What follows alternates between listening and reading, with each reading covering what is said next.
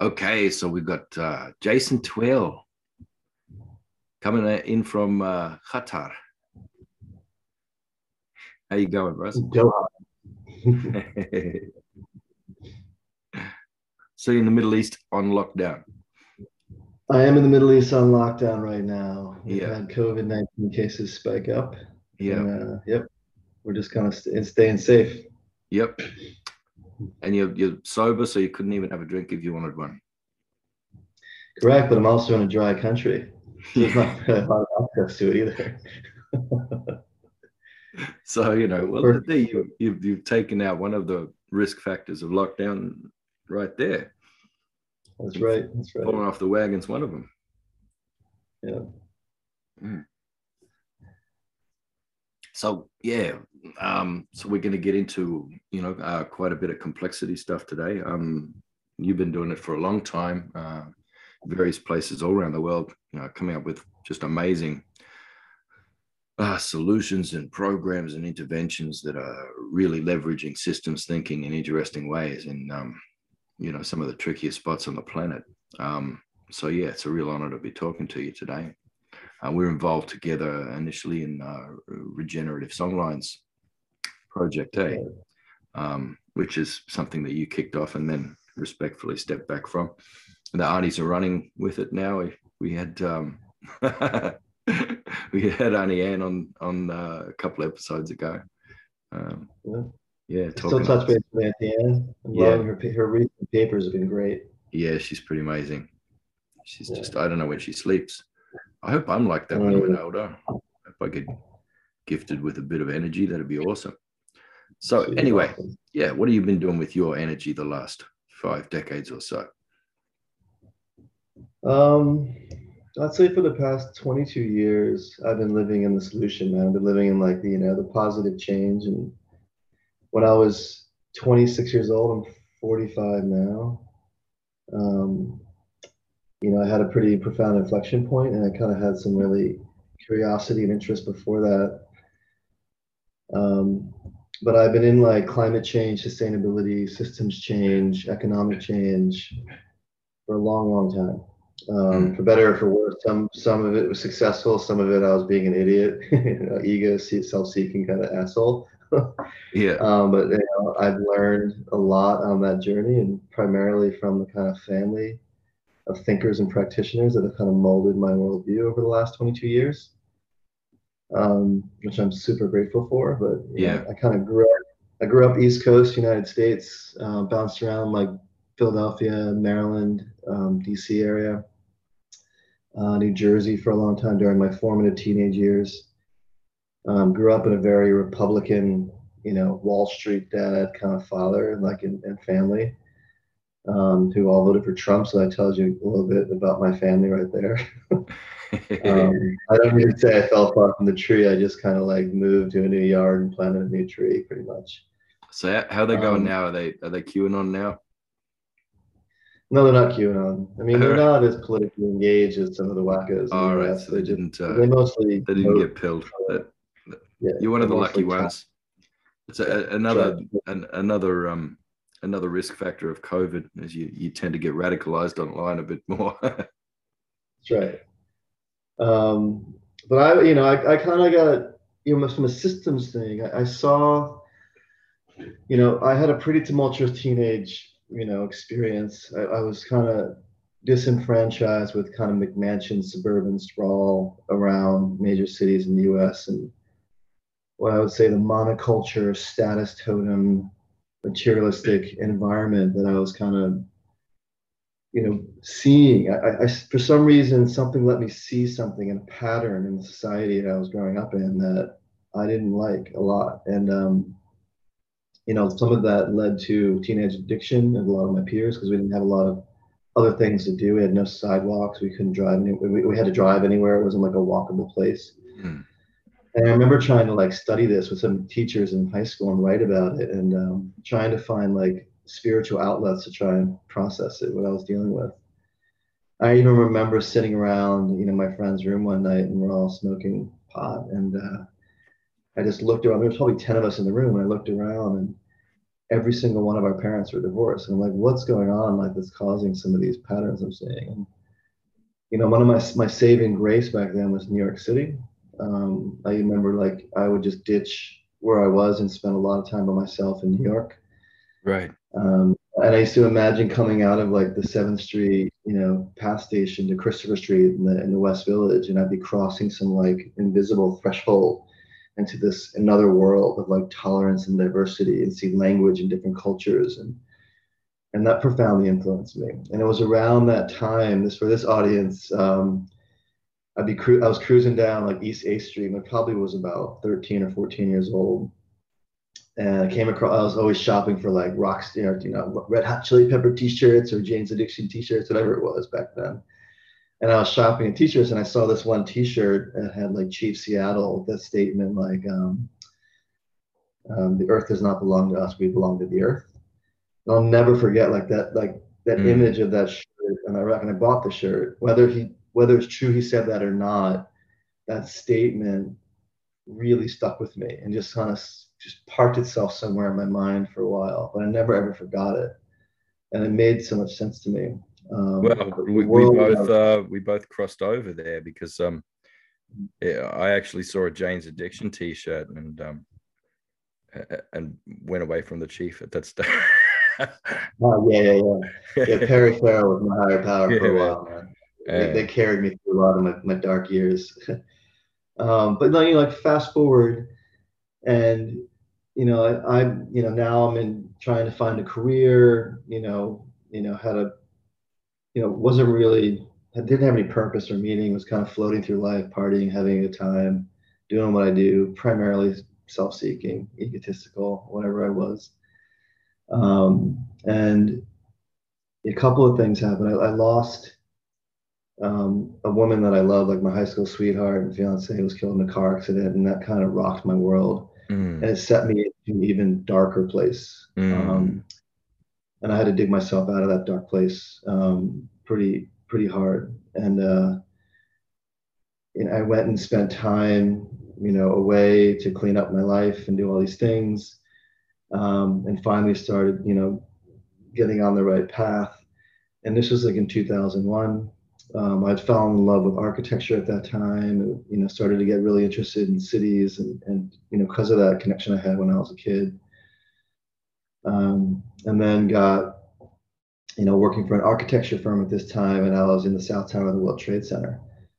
And so on 9/11, I was in the building and narrowly escaped from that oh, attack.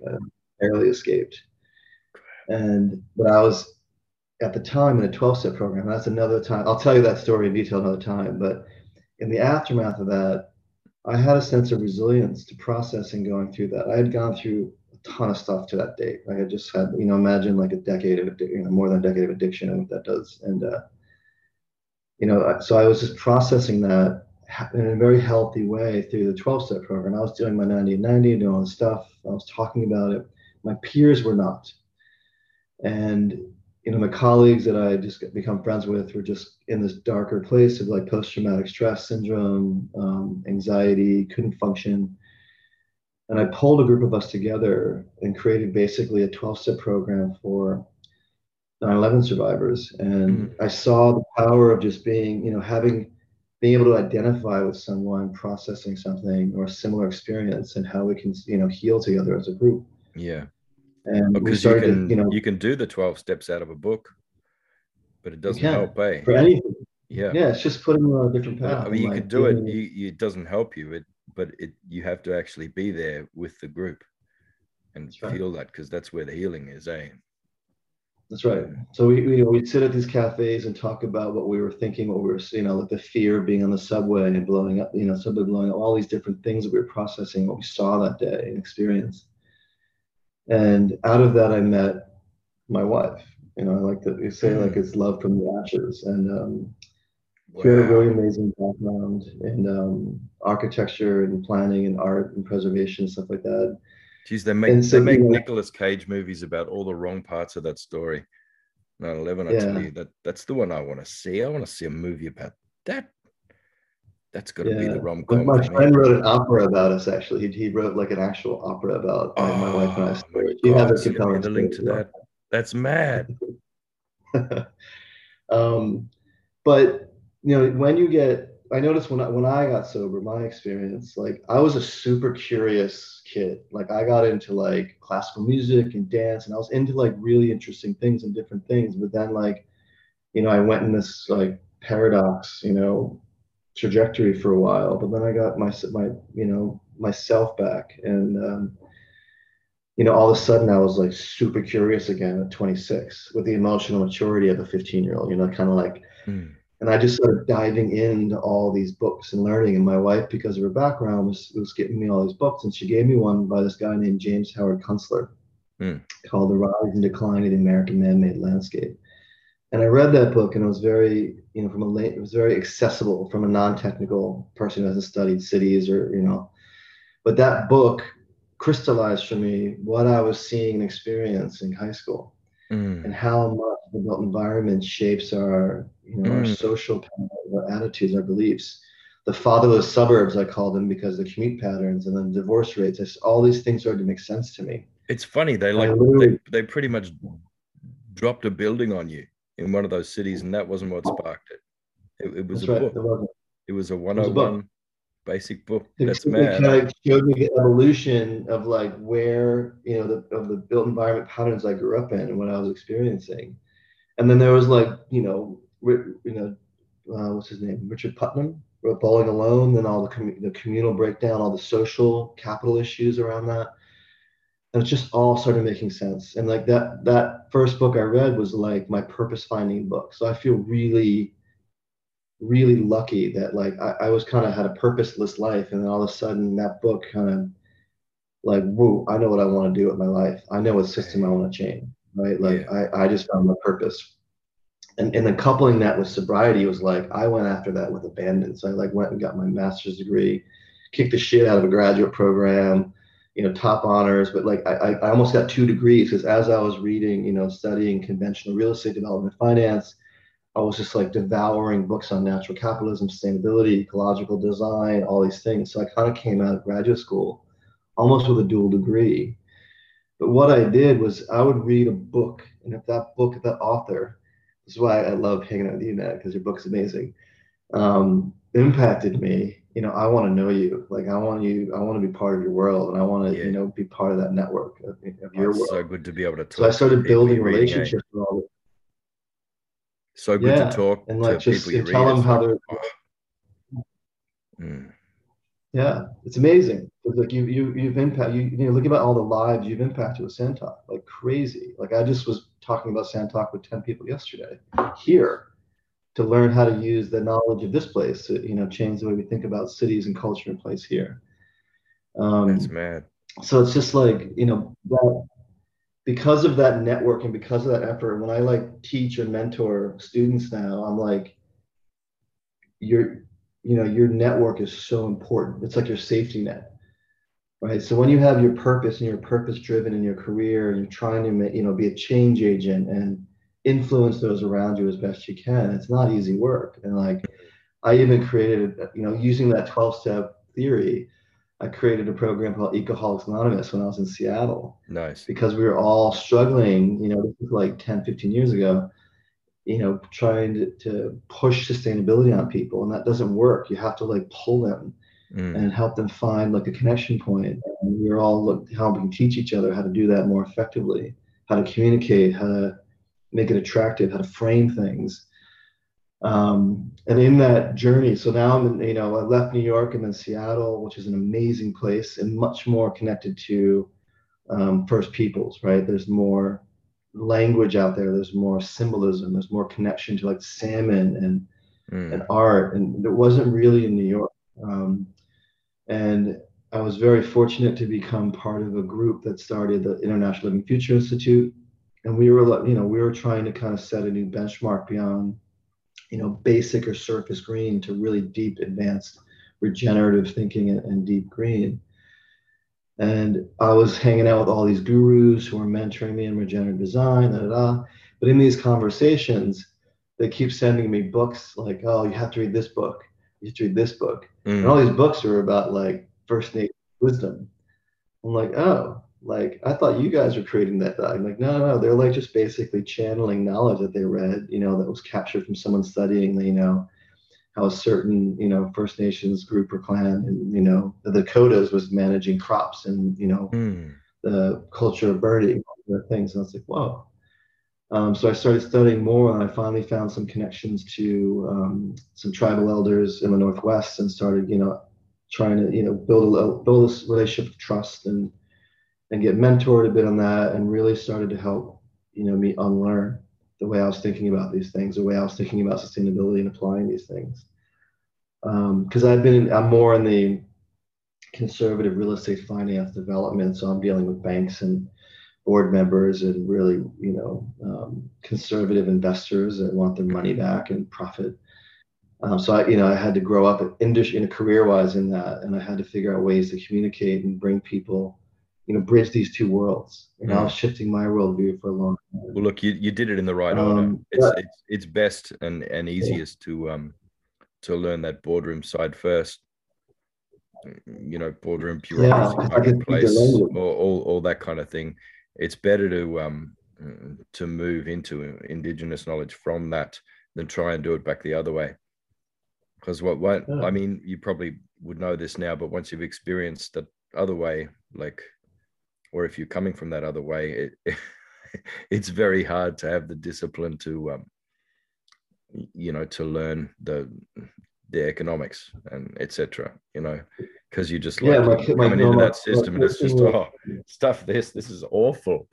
It feels awful after you after you know the other thing. Yeah. Yeah. But my son and I were doing his homework assignment last night on Adam Smith and like mercantilism and like, Right. classical economic theory. And I was like, oh, like, well, yeah, but you need to put like negative externalities in there. Like when the teacher's going to ask you why you know that, like tell him you're working with me, and I don't want you to learn the wrong way of thinking about it. Like, Adam Smith needed to put but, that in there. yeah. Might have been a different world. Um, so at this point now I'm like, in my 30s, I'm hanging out with like the world's leading thinkers in disruptive sustainability, and like we run the Living Future on conference, and we're like the most progressive institute. I've read tons of books. I feel like top of my field. Doing like, Seattle was 6 years of this amazing success. I was a global change advisor for Paul Allen. Seeing the tangible results of our work and change happen. But then I also was still in America, still in this American place, and like I got this interest to move abroad, and Australia wasn't really on my radar, but it became on my radar because this opportunity came up, and I had an opportunity to be like you know director of like the World Change Institute for Paul Allen with unlimited money, right? And like dream job. And I said, I turned it down because I wanted my kids to grow up outside of the United States. I wanted them to kind of not have an American centric view of the world. Mm. Which is very, was like navel gazing mentality. Like we're the Mm. best country in the world. I feel like their experience growing up in America would have been limited, even in a progressive city like Seattle. Mm. So somehow I managed to get relatively good job at Lendlease, big corporation. I'm not going to talk anything bad about them because they do good work as best they can within the system that they're in. But the beauty of our journey in Australia is when I met Chels. Mm. And I've been reading all these books and studying, and my wife emailed me one day. She's like, "Oh, hey, this is right up your alley." And then Chels was doing a talk at the National Museum You in should say Sydney. say who she is. Chels Marshall is a Aboriginal systems ecologist. She's a Gumbayngirr woman, northern New South Wales, near Valla Beach. Her ancestral home is in Ballanola. Her totem is sea bass. Her mom's totem is dolphin. Her clan's totem is the ocean. And she's like an amazing sister. She's Majinda, and I'm her Gagu. We have a Mm-mm. call tomorrow morning. And she's been the light of my life for many years now, and like spiritual sister. So I went. This is a big. This is like another turning point in my life, right? Mm. I get teary eyed about it because I've talked about this before, and so my wife sends me this link to this talk that Charles is doing, and it's like seeing country, seeing land. Like, I'm like, oh, yeah, that's like totally up my alley. Like, I want to meet this woman. Even before the talk, I found her emailed her and said, hey, introduce myself. Like, I've been really trying to learn and study Indigenous knowledge. I've been trying to make a connection to country here. I haven't really made one. I've been here about almost a year now. I'd love to meet with you after your talk and have a coffee. And she was like, who the fuck is this guy? um, like, I show up, I sit like in the second row like a nerd. I'm like, little did I know I'm sitting in front of like her girlfriend and like her daughter and her PhD professor, PhD advisor at ANU. Then I started striking up a conversation with her advisor and we hit it off. But then I met her briefly. And, long story short, we made a connection to one another. And at that time, I got invited to work on this really incredible project that CSIRO was going to do outside of Canberra, like a really transformational, like world-leading new community, like disrupting everything it can. And I said, well, if we're going to do that, we can't do it from a white Western or, like way of thinking. We need to have a paradigm shift for this team. And I knew Chels had this knowledge to share, this gift to share with this team. So we invited Chels to be on the team. And it wasn't until like we had traveled to Canberra, we're in a cafe, like we were just getting to know each other, and we had a coffee in one morning before our workshop, and we just connected and we just cried and held each other in our arms, and that's when like we had like a soul connection. And ever since then we've been working together. And it was just I saw I had this role of just kind of opening a door for that conversation to happen with the clients and audience I had as a practitioner on urban transformation or regenerative community making, whatever it might be, just to get Chels in the room and then like shut the F up and sit back, and she would just do her talk and like completely transform the mindset of a design team and the client to like, they're like, whoa, we never like would even think about that stuff or see the land from that level of perspective.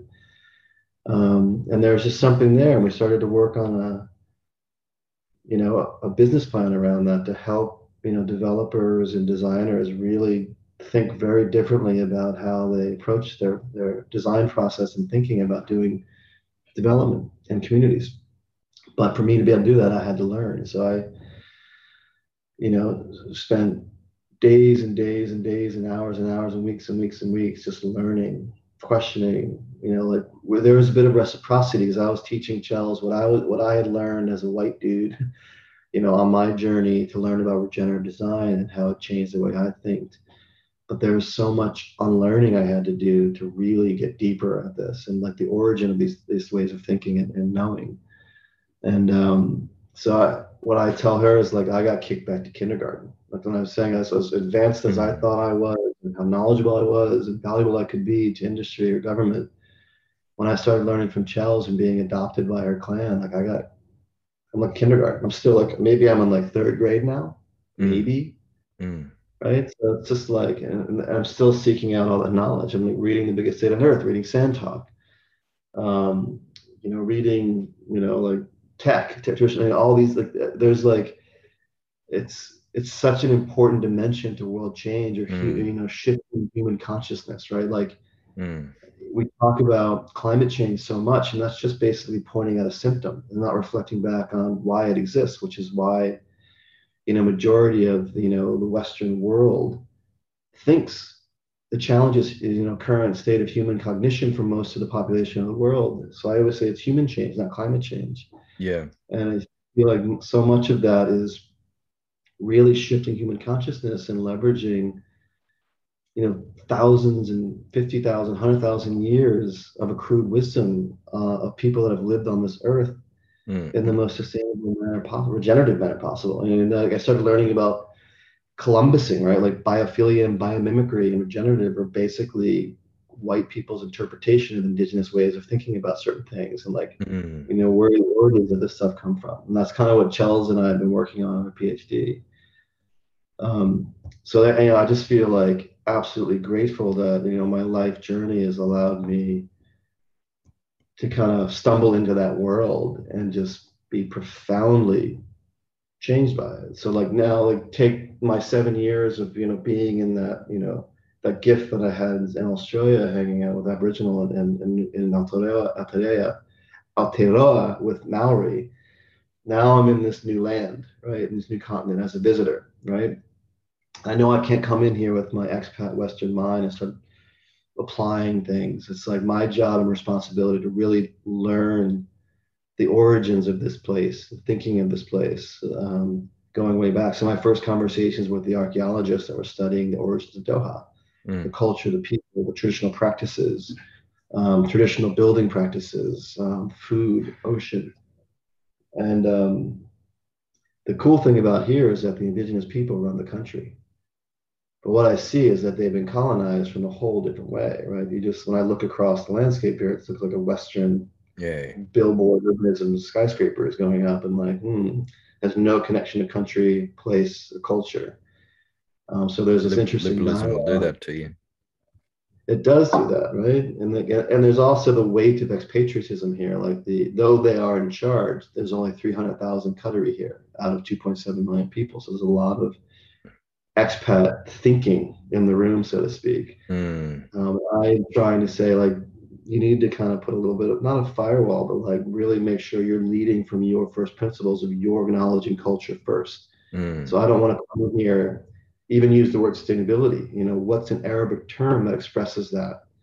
And how do we start to teach children their ancestral wisdom from this land, and the elders? So yesterday I was on a call with the exhibits team at Qatar museums, because I go to the National Museum, one that's an amazing, incredible museum.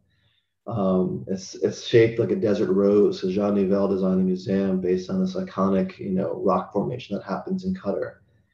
But it's amazing to go through a museum where the own people of this country curated their own story. It's not told in some British museum or US museum.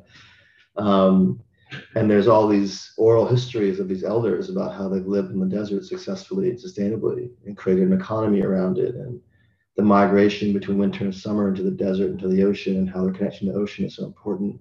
So that knowledge is here. It's just not laced into the everyday way of life or thinking about the development of the country in a different trajectory. So just trying to crack that conversation open. And making sure that I'm in service to the culture and needs of Qatari people. Like that was what I learned working in Australia, and how I can be of use to that with my experience. So that's where I am today, man. And you profoundly influenced me, so I'm pretty stoked. I mean, like you captured, and like I love that you got funding for the institute. I love that you're having all this amazing success from the book. The world needs to hear your voice, and it's like I'm so excited for you. Like it's such an important time in human history, right? Like you're helping. Nice, bros, but my voice doesn't need the world. It does, man. It does. Like people need to hear more of this. It's like no, I'm just saying, like, all right, you might say the world needs my voice, but my voice doesn't need the world. Your voice doesn't need the world. I hear you. I got babies to raise here. I haven't got time to. I'm just being silly. Yeah. Hey, so you really sort of there is a firewall, really. In a way, it's something that people can see the history of a place. They can see the story. They can learn the language. They can experience. They can form relationships. They can even marry in. But then not see the connection between that and the work they might do in that place, or what they might make or build or design, and you're not truly, I mean, I don't know, it's something we do. We have our scholarship and our work and all this sort of thing. There's this kind of Protestant firewall between that and the language of the land, So, yeah. So even if we're feeling it, when we're not expressing it in the most important part of our lives that are having the biggest impact, but you've cracked that, and it's kind of magic, isn't it, when it starts working? But frustrating to try and pass that on to other people, that shift, what it takes to make that shift. It hasn't made you less successful. It hasn't made you earn any less. It hasn't diminished you in any way. You haven't lost your personality. you haven't lost your autonomy. You haven't been swallowed by a hive mind or bloody being forced to squat semi-naked wearing skins over a fire or something. It's yeah. But you found your way back. Found Found your my way way back. back, but It's yeah, again, exciting. because of the 12-step thing, it's like, to me, it's a daily reprieve. It's something I have to practice every day. I mean, like, I have deep-seated program brain from like growing up in a Western education, that's that journey until, the inflection point at 26 is a different life path, right? And it coincides with 20 years of sobriety, right? And like, I know that I have, and there's actually really interesting, a lot of similarities between the 12-step program. So the same psychologist at Harvard who Bill Wilson used to like create the 12 steps is the same guy who influenced a guy named Charlie Cronin, which led to the origins of like the regenerative development movement for some of the, the elders that have trained up in that. So when I'm getting trained in that, I'm like, oh, I feel like I'm in an AA meeting the way they're talking about this stuff. So there's some interesting similarities, but it's just a framework for change, right? And it's not something that like I read a book and I'm done. It's like I have to practice this every day, and it's like it's my responsibility. It's not someone else's responsibility. I have to take accountability for how I change my attitude and thinking every single day to come at from to work or practice from that place. And that, like I say, because of that T-shirt I read when I was like 13, my statement and has been my little mini, split-second ritual in the morning. My feet hit the ground. I say, I belong to the earth and I'm in service to life. That's the way I center myself in the morning, and that's how I try to engage my wife and kids and those around me. And I falter from that mentality all the time. But I try to put myself back on it every day, and make sure where I'm coming from when I'm trying to work with others and being service to systemic change around me. That's all. And I'm gonna have to try that, especially with the house relationships. I would get all centered and peaceful in the morning, be in service to the earth, and that might stop me from yelling at my kids. Oh, I shouted at everybody so loud yesterday.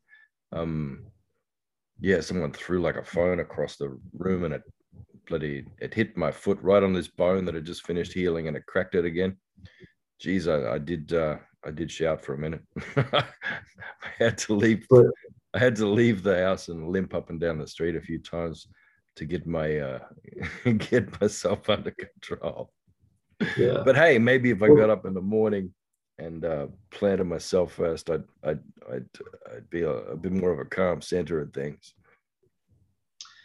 It's tough to know this knowledge and this way, what we should be teaching our kids, and then seeing my teenage boys and seeing what they're getting taught without having totemic relationship with something outside themselves. Like I was watching, how Charles's daughter Lacey is growing up, and like I would send the boys up to Villanella all the time to like just be in country and go to these spiritual pools in the woods, and we'd like hang out with Charles just to be around that, like a smoking ceremony, to see that and understand it.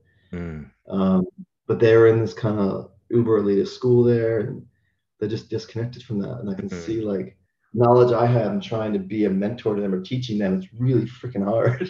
Look, I think like, it's like what we were saying before, that I was saying you did things in the right way, starting off in the system and then coming across and learning the other way. Because I have two babies now, but I also have two grown kids. Yeah.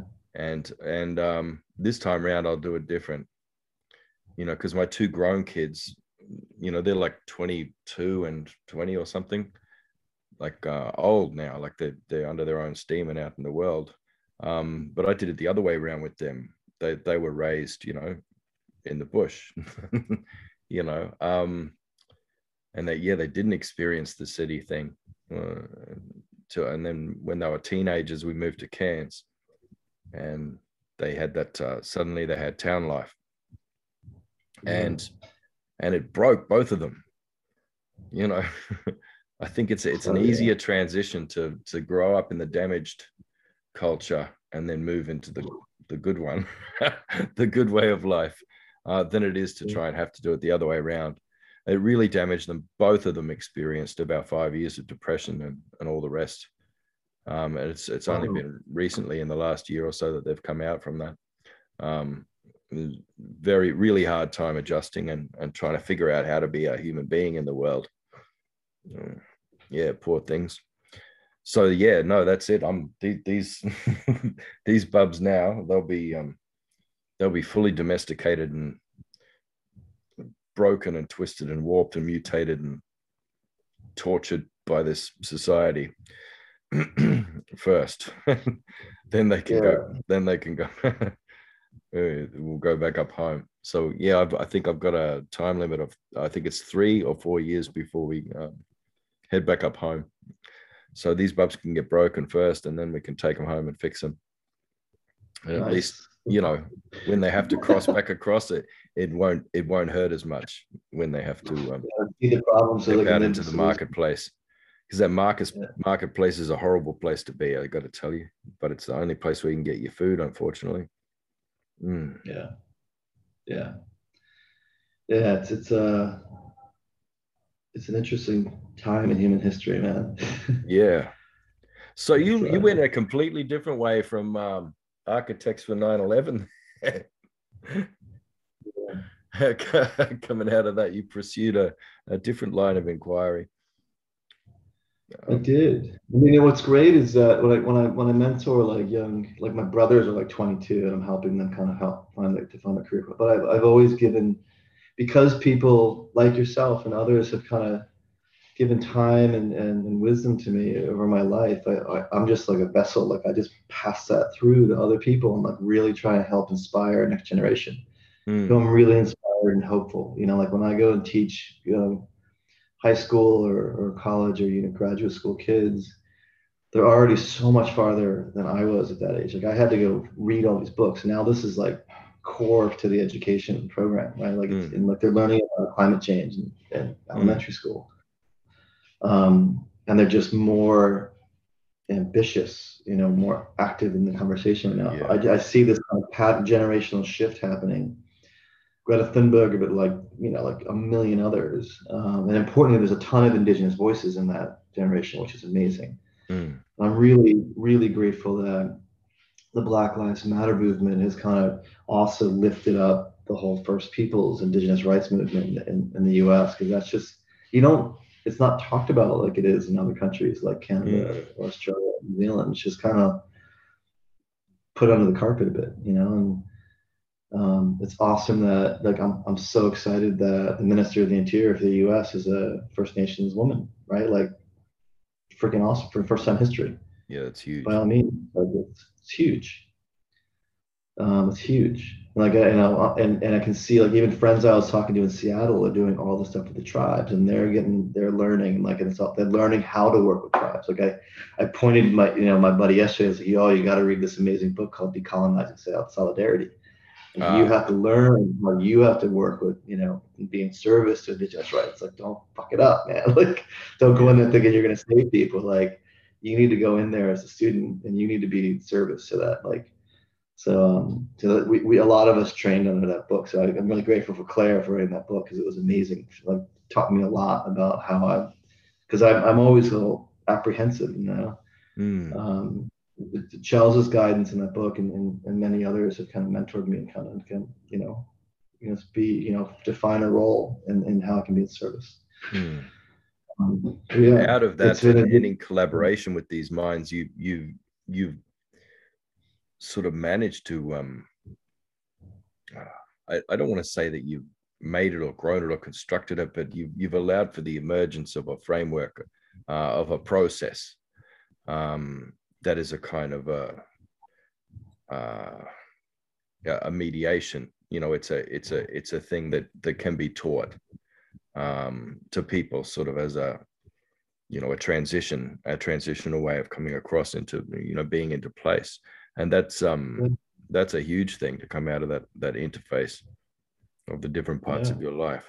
So what's the basic anatomy of that the process that you're holding now? Communication. So I feel like I'm a bridge, right? Like I can translate because I've kind of, I'm still very novice at like the indigenous knowledge system space, but I can translate that into a contemporary vernacular to different audiences to kind of connect them to that and understand the value of it is one. Um, but the other one is just knowing it's not about me. I mean, like the beauty of like a 12-step program is it really helps you look at honing a healthy ego, right? Not like not the self-seeking ego, like driven, but focused and service driven. Like the song line is one, right? Like I knew I had this opportunity because I was working with the Commonwealth, and we're doing this, national road mapping of different countries to kind of look at transition. And because of the experience I had with Aboriginal people, I knew that it's not for me to lead. It's for me to maybe just help set something up that it's an Aboriginal-led process in a way that potentially decolonizes some of the bigger system issues in Australia. So when we first created that, I strategically sought out you guys and Victor and Anne, like people that I was seeing in the media that were like, you're rising with your book. And Victor was like all over the news because of, his mosaic, cool burn culture, what he was learning and teaching. It's Victor Stephenson. Yeah. Victor Stephenson, Stephenson, the author of Fire Country. He's from up north and too. He's amazing. And then Chels, and then Auntie Anne, and I'm just like, hey, like I can't just put together a bunch of white friends who are working in regenerative design to do this. Like it had to be some significant indigenous thinkers in Australia to kind of help that and figure out a way that they trust us. Right? What I like about regenerative is it's like people that have gone through regenerative practice and training, it's a closer dialogue and language to the way you would think, and it just changes the dynamic of how we can communicate. And many times when we're talking about regenerative and we're explaining it from our Western trained minds, it's like, oh, you're kind of thinking like we do. That's kind of like, but then Charles just taught me like the deeper lineage of that. So that's just putting in place a platform, but then stepping away from it. Yeah, like the world needs less fucking white dudes dealing with that. Well, it's working. I think briefly after you stepped away, there was a period of right, we're going to make a mission statement. We're going to have, you know what I mean? This will be the secretary. This will be the treasurer. We're going to, and I got all organized there for a minute. And then they're like, oh, why nobody's coming? Yeah. The one thing, and it's also you could see that they turned things around then and just went, oh yeah, no, that's the wrong way, the wrong way to go. And then they really quickly got back on track again. Bless them. And it's actually thing. So I've agreed to be on the the Indigenous Steering Committee for that now too, which is it's a huge honor because I'm there with like Anne Pauline and Mary Graham. Mary Graham's up in there now too. She's loving it. But then the other, like, I'll call the custodians, like Louise, Michelle Maloney, Dom, and Auntie Anne and Chels, like, well, one is matriarchal, that way before I left, but it's which I knew was really important. But all of them have been deeply trained to not to try and lead or push anything, right? That like I trust, like they would understand Auntie Anne's call the shots, right? Like, and they got that right away. They're like, no, we can't have a meeting. We can't make a decision. Auntie Anne needs to be, sign off. Yeah. So that was important. And then I knew I could leave. Sweet. But that's good. I mean, I caught up with Louise yesterday, and she said there's been a couple meetings, which is good. And that there was some kind of, exactly what you said, there was some, but it's good. And I think dropped off for a bit while they were getting all organized. They were probably under pressure to produce a whole heap of documents or something to appear legitimate. But that's how they always get you. They trick you into these hierarchies. It's terrible. Once they get you doing admin, unless you end up with your own internal bureaucracy, that you're pretty much stuffed. Yeah. But look, I was interested to know about what is your process what is your process for bringing people, through this firewall? So, obviously you've got something that you put together with Chels. It's like, I don't know how much of that you can share in terms of, specifically how it works. Like, are there... From a science perspective, it's more about like the psychology of climate change communications, which where I started to be more effective, right? So I studied under some really amazing people at Columbia, and at the time, this was like in 2005 to 2010, we were doing all this work on climate mind and behavior, and looking at the neurobehavioral economics and the behavioral dimensions of climate change, and really what are we doing wrong that doesn't motivate people towards this topic, or enable people to make change, and not just like put a light bulb in and drive a Prius, like systemic change. There was this amalgamation of like journalists, psychologists, environmentalists, like coming together, and psychologists to kind of look at this way of communicating that really spoke to both hemispheres of the brain, right? That it's the analytical storage. It's what I found out later when I started reading. There was a paper on being nature's mind, indigenous ways of knowing, and this kind of fusion of Western science and indigenous knowledge, right? So it's kind of this blend of the analytical and the experiential, the storytelling with the data, and how do you blend those together as a bridging framework to help people understand? Because the story is more powerful, and that's why there's such a long lineage of of that knowledge in First Peoples cultures. So that was a turning point for me to be a more effective change agent. What I would do is I couldn't just go into a room and like with 30 people and go boom, boom, boom, boom. It was more personal connection with people. So I started taking people out of the office and having a coffee with them, and I'd be vulnerable, right? I'd share a teeny piece of my story and like why either I'm passionate or I care about this topic, right? And in a more informal setting, those people I was communicating with would open up about their life a bit, like a teeny bit, right? We'd make a connection point. We'd find a common denominator, and they'd find a connection to that topic of sustainability, whatever it is. And then they'd grasp that, and they'd see something around their role in our organization, around doing something, either technology, either governance, either something, whatever it was. And then like really amazing change happened, and I wasn't driving it. I was just there like to make a connection with somebody and open up someone's mind to see something differently, and it worked. And then they would just run it through, and then all of a sudden there's all these amazing change agents around. So when I connected with skipped over the bit again with how you open up their mind, get them to see something differently. Yeah, that's the interesting part. Like you've got all that fertile ground. You're doing things differently. You're establishing that personal connection. Everybody got a trick for that. But so framing. What's your trick for how you open their eyes, see things differently? I frame it. I tell a little bit of my story, and then how I've had to kind of really unlearn and see it. And I have like a way of framing the issue to expand their understanding. Right? They might be at like recycling, and I'm like, I try to get like the planetary consciousness. So you're allowing them to have some kind of contextual reasoning going on. All right. So so they're doing. So you're bumping them, like very gently and very compassionately bumping them out of the reductionism and into a more contextual kind of logic, where they're able to start to see the externalities. Exactly. So it's like, oh, we'll only buy these shoes because when we buy these shoes, the shoe manufacturers will plant 2 trees, and so they're carbon neutral shoes, and we're going to save the world. That's right. It's straight away. I'm like, no, I'm not buying. What trees? What trees they're planting, and where are they planting them?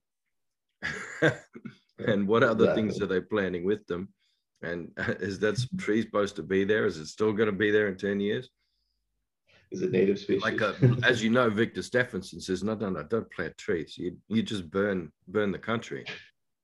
And when you start burning the country properly, then the country, feels that, We'll and grow what we need. it will put its own bloody trees where it wants them. Thank you very much. But the idea, have you ever done that farm forestry? Or even worse, the regen planting back in the 90s. I remember that. And you'd plant out like 3,000 bloody messmate eucalypts, you know, all in one big plot, and they were all in rows. But then the idea is that you know, when they all get up to a certain height, then you're gonna thin all that out. You're gonna cut the littler ones and then sell that for logs, and that's what's going to pay for the fencing to keep the wallabies out. You know. And then the regenerative and agriculture and then it gets up more, and then you can harvest X amount, and then by the time you finish doing that, you know, you've got a few big trees, a lot of big trees that are evenly spaced out but no longer in rows, and you have a sense that that's where those trees are supposed to be. But yeah, you haven't done that as a dominant species plant in the place where it's supposed to be, you know. And it hasn't, you know, the ground hasn't selected which seeds it's going to grow up yet. It hasn't selected that. You've gone along, you know, with a post hole digger and shove those trees in there according to your algorithm, and it's and it doesn't work. It doesn't work. But hey, I got my carbon neutral shoes, so everything's fine. So you've that's how I bring people in, like with a slap like that. And like quite often, but I think I probably would catch more flies with honey like you're doing, because you're sitting down having a cup of coffee and then gradually expanding their awareness out into the context around them until they're able to see the externalities of their interventions. Correct. But there's also a framing technique I've used, and I always like, if you see my lectures on a more formal technical way of doing this in front of a larger audience, I spend a lot of time on the economy, and like we're all part of this broken system. No matter how hard we're doing X, Y, and Z, we're still stuck in this system that doesn't recognize living systems and natural capital, like, you know, terminology that's still Western, but at least it's kind of transitioning us to a different way of thinking about, you know, the earth and our role in it. Like I did a talk for like 30 people yesterday, and, you know, I just frame it, and you know, I start with a picture of the earth, and I say just reflect for a minute on the fragility of life on our planet. Right? We don't know any other place that has this, and that we're, you know, in the Goldilocks zone. So I take them like really big, like an image of like, you know, solar system. I'm like, we're super lucky that we're just this far from the sun, and the conditions are conducive to enable life on our planet, and we're messing with that. Right? It's practically a trope at this stage, though. It's you know, it's practically a trope at this stage. But so, how are you saying it, and what are you doing that's where that's having an impact on people? Because when I bring it down to their country and their way of living and their culture. And I said, because of the way you guys are living and because of that, you're actually, you know, you're outside the boundaries of like your biological capacity. You know, I use terminology that I simplify it depending on the audience. So I make it specific to this country. But then I frame it as like the most amazing opportunity in human history to change the world, right? And like you're sitting here, it's like Qatar's in last place, right? So most people don't know how, like, it's 37 metric tons of carbon per capita, highest carbon footprint per capita in the world, has the highest ecological footprint of any country in the world, like, you know, 8.5 plants worth a year, like whatever. I mean, it's massive. And most people don't know that. Like, if they're like, what? I'm like, yeah. And like, if you think about your wealth, so it's a cultural shift. Like everyone drives big SUVs and wants to drive the fancy Ferraris and all those other things. So that, you know, they've inherited this kind of status, you know, way of thinking about it from, I would imagine Western. I don't want to claim that. It's my observation, I think. Or a city skyline of like, if you're building all these towers, look at us, we're a global city. And I'm like, wow, that's like the exact opposite. You're not going to attract people if you look like everywhere else. Like, look at the indigenous urbanism side of this. How do you like design your place to be so unique that people want to come here? So there's a different dialogue we're having about that. That's and I've read the national vision of the country. I've read the national strategy. I've learned the origins. So I kind of frame it and connect it to like, it's not about me telling you guys how to do this. Like your knowledge is here.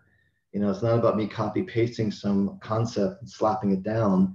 It's starting from first principles of your culture, your knowledge, your people, right? Your values, your beliefs, and how that influences the DNA of how you change the trajectory of this country. And that's when I'm like, oh, you know, how do we teach the kids that? How do we reinstate that? Because it's already something I know is really important to them. Preservation of Arabic language, preservation of their cultural traditions.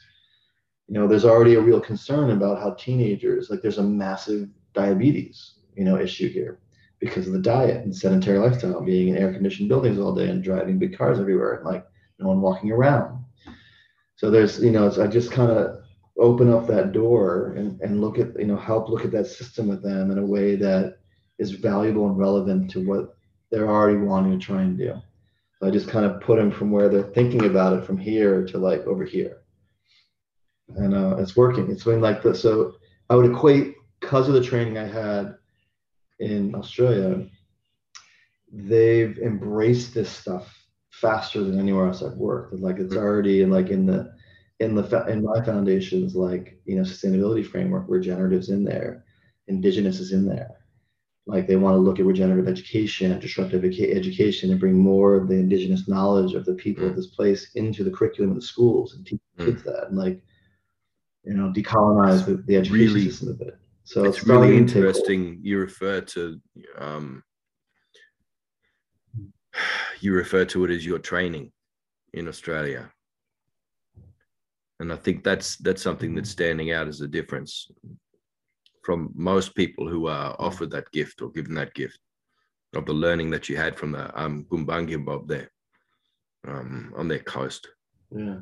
Because most people refer to that as an experience. You're referring to it as training. That's right. You were given this training, you know. So therefore, the implication of that is that you have a skill set and that you also have some kind of obligation, reciprocal obligation to use that in the world.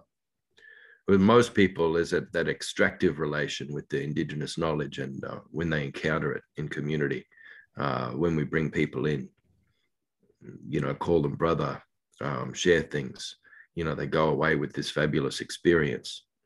Oh, and my skin name is Borgara or something, you know, and I have a skin name. I had the most amazing experience. It was really spiritual, you know, and then they pretty much go back to what they were doing before.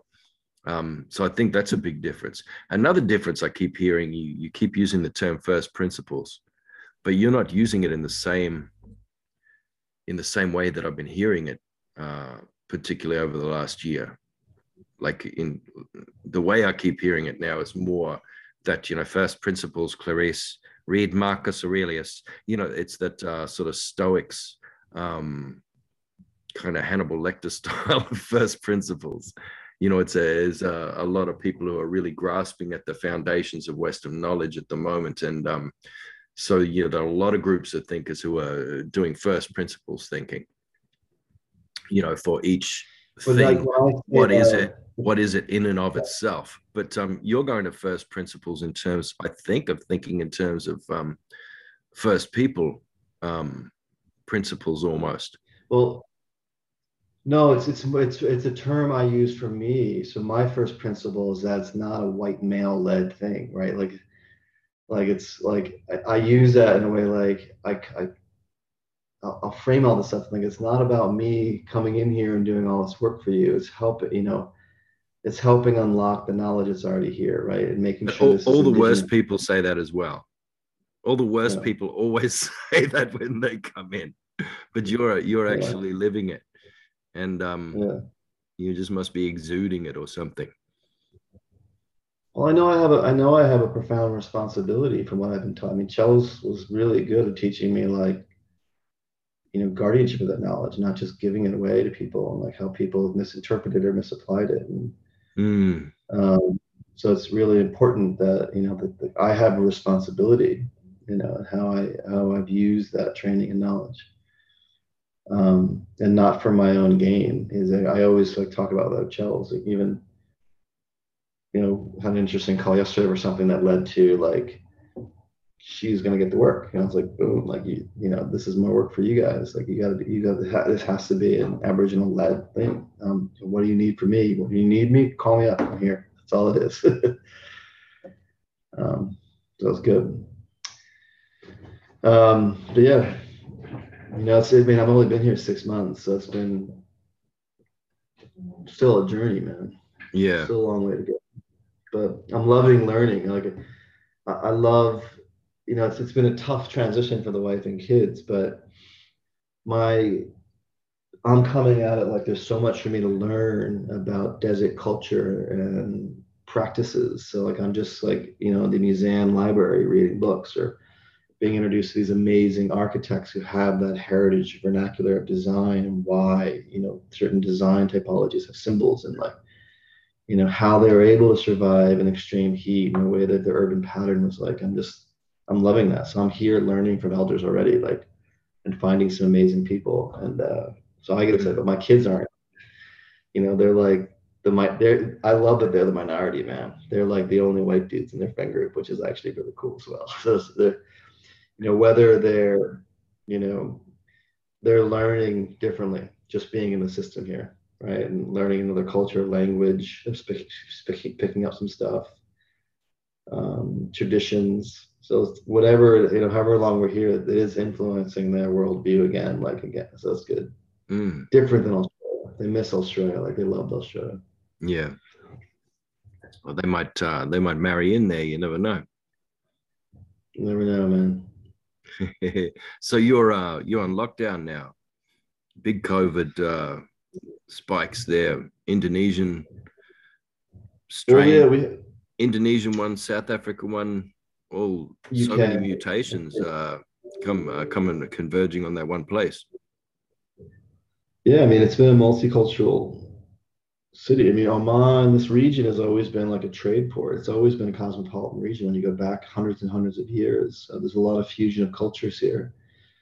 Like in the kids' school, there's 80 cultures. So there's a lot of travel. It's like a central node for like, between the East and the West of it. The World Cup, there's a lot of international people flowing through and out because it's just, the world's largest events coming here in 17 months.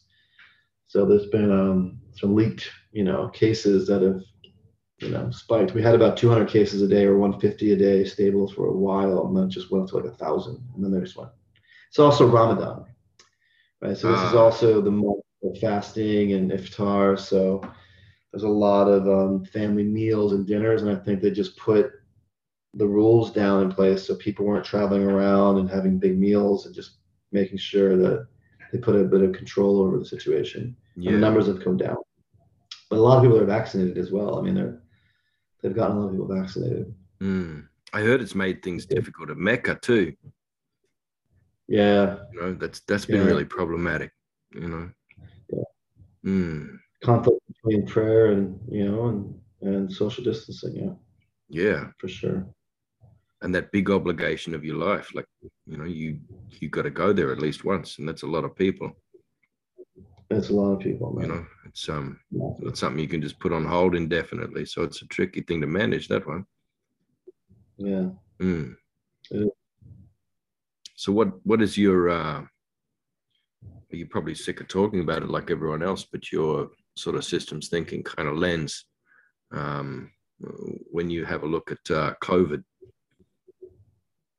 What do you see coming? Well, it's like when the bigger systems at play, it's just like it's like a weapon of mass distraction, right? Like it's really important because a lot of people are dying. In India, I'm feeling for right now. We're such a short-sighted species. Not all of us, but many in the world. We don't have the cognitive foresight to look at the bigger systems issues that we're dealing with, right? There's the image of the waves, right? Climate change, biodiversity loss, like COVID is this little wave.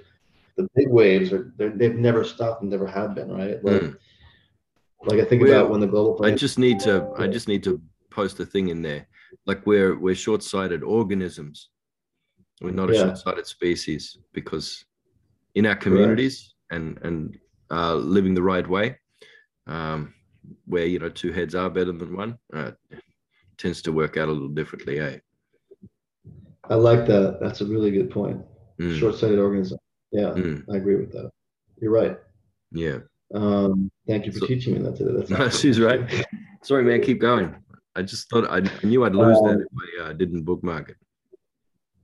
But you think about it's so much in the prefrontal. I love the neuroscience of all this stuff, right? Like trying to understand and unpack like why we are irrational or rational character, whatever we are in our economic theory.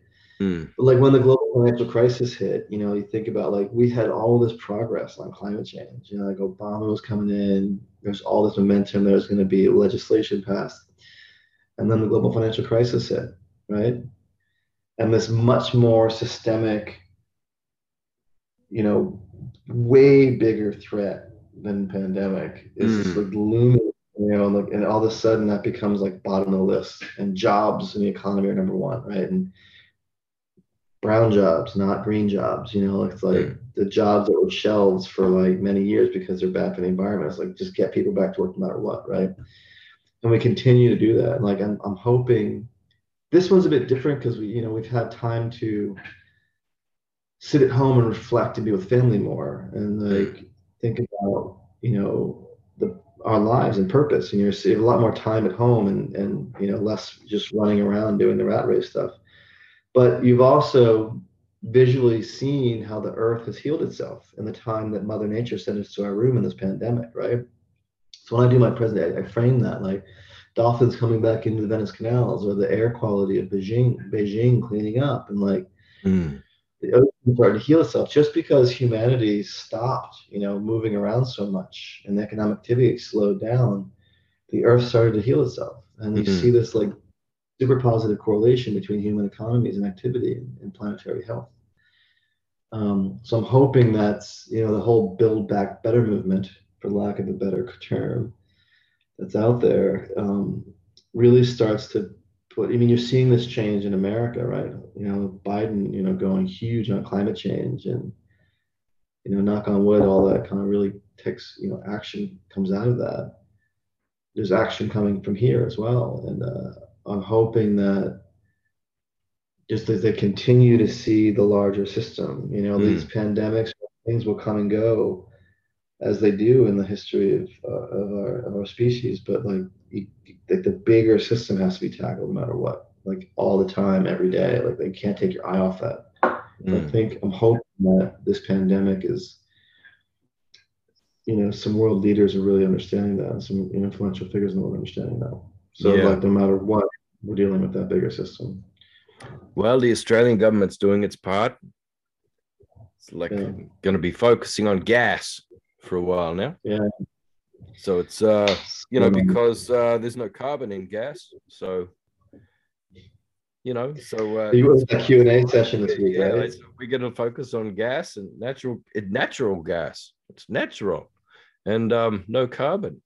So we're going to clean. Yeah, we're going to save the world that way. From this end, we're going to frack the hell out of that for a good while. Yeah, that's really mad. Yeah. Really mad. Well, you know, and it's that what we were saying before. There's always these externalities, you know, with when you're looking at interventions like that. You know, so they're sort of blithely ignoring the fact that you know, natural gas in the atmosphere, it actually fixes the methane up there and stops it from dispersing.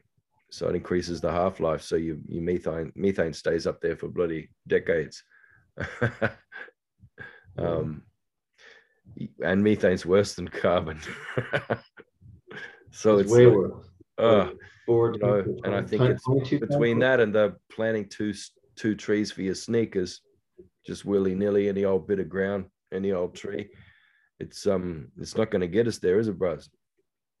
No. No, man. That's why I think your book and what you're talking about, how indigenous knowledge can save the world, like I really believe that. I mean, it's like rethinking culture, family, community, governance, economy, Yeah. like all of it. Mm. Like it's like we just need to, like a lot of the world just needs to shut the fuck up and listen and learn. Basically where I've been at for a while. Even when there's like when there's, you guys had like some climate conference, like I don't know if it was after the bushfires. It was a Yeah. bunch of white dudes being flown in from America to kind of tell the country how to deal with this climate problem. And I was like, I got really pissed off. I'm like, where's your like Aboriginal leaders? Like the reason there's a climate problem in Australia is because of 230 years of applied Western thinking on planning and governance of the land. There, it's like, well, look, I mean, our knowledge keepers and really good thinkers are better. Look, we're just better and more committed to the kind of communication that you experienced on Gumbayngirr country, bros. yeah, It's kind of that, like we do have people who are, our designated mouthpieces, who they're the ones who step up and speak at these things, but it's not necessarily a good medium. And, and the knowledge they're carrying is not necessarily a good aggregate reflection of the knowledge in the community, that actually passes on the messages and the knowledge that that people need to know, and a lot of it, when we do have people getting up and speaking, a lot of it is the message that, you guys did this. It's sort of that clutching a bunch of IOUs, it's kind of like you guys did this to the world, and so you should be ashamed of yourself, kind of thing. And which is, you gotta do that. It's hard not to do that, but when often when that's the main message, or at best you get a message of people telling, like, providing an experience at the conference of hearing old stories about how things used to be, about, hearing about a few different methods for hunting or manufacturing things that were sustainable, in the economy that was here before. You hear these things and you have the indigenous experience, and it's lovely, but it doesn't, nobody's sharing the systems, the processes, the logics, the patterns. Nobody's sharing indigenous methods of inquiry, the processes for bringing a new species or technology or new anything, into a place, and how long that takes, and how much must be done, to make sure that everything about the origin story of that thing before it comes in. That's not what people are hearing from indigenous people. So, so they kind of stop inviting them to the conference, except for, they end up with a handful of favorites that they get, because it's like, good, she's going to come and do that thing with the gum leaves. And, we might get a little dance or something. And, that'll be really cool. But I think Angie Abdullah and the network that she's working with is doing some pretty interesting stuff. That's the old ways new.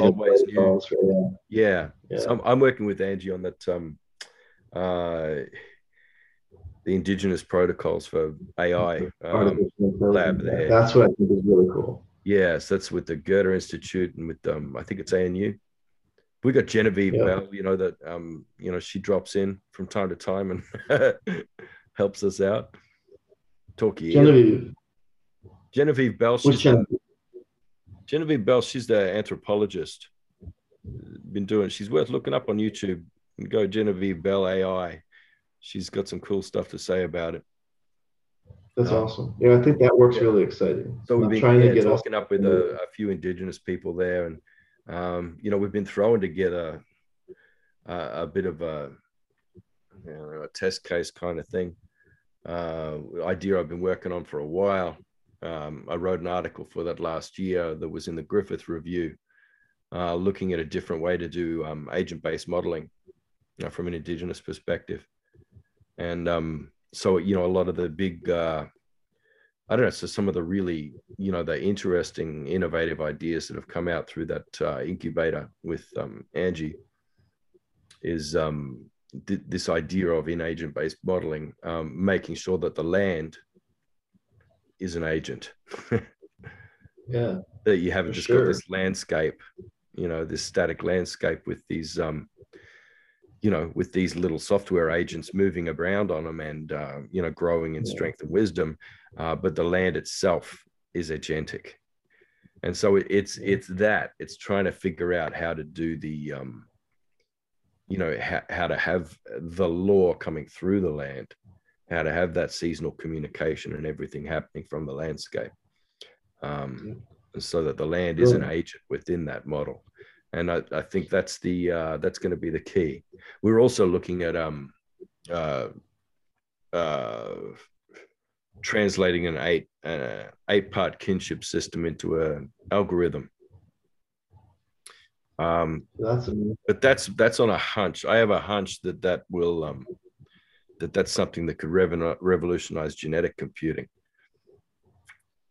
But that would be awesome. That's exciting stuff. Nobody believes me yet, but yeah, it is an amazing algorithm, and it you know, it was designed over hundreds of thousands of years to ensure that genetic vigor was able to be maintained in a small population, you know. So I think with your genetic computing, I think you'll see some pretty amazing and productive mutations occurring, if you you know, get your kinship algorithm on, Bryce. Yeah. So yeah, she's doing some great stuff, Angie. Love her work. She's very good at engaging people, and you know, here's the sexy ideas, and bringing people in. She manages to bring lots of people together. You know, that's a superpower, I think. Yeah, she's great. I love her. I actually jump into a big meeting in 2 minutes. Oh, so I have to jump. Yeah, that's our hour gone. Well, yeah, really good to talk to you, Bruz, and to be continued, eh? Man. Yeah, it was good to catch up. Super good to connect with you, man. And best of luck in just growing the movement that you're doing, man. It's awesome. Sweet, bro. All right. And we'll talk soon. Yep. Up. See you, buddy. Yeah.